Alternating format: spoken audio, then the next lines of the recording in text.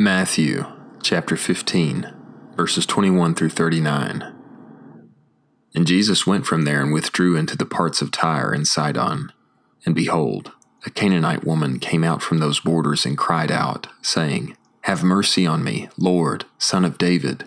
My daughter suffers terribly from demon possession. But he did not answer her a word. And his disciples came and implored him, saying, Send her away, for she is crying out after us. But he answered and said, I was not sent except to the lost sheep of the house of Israel. But she came and worshipped him, saying, Lord, help me. But he answered and said, It is not good to take the children's bread and throw it to the little dogs. And she said, Yes, Lord, for even the little dogs eat of the crumbs which fall from their master's table. Then Jesus answered and said to her, O woman, great is your faith. Be it done to you as you wish. And her daughter was healed from that hour. And Jesus departed from there and came beside the Sea of Galilee. And he went up to the mountain and sat there. And great crowds came to him, having with them the lame, the blind, the crippled, the dumb, and many other sick ones.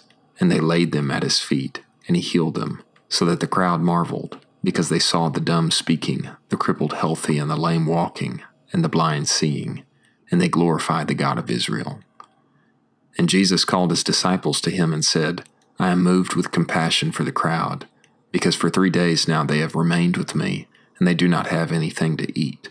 And I am not willing to send them away hungry, lest they faint on the way.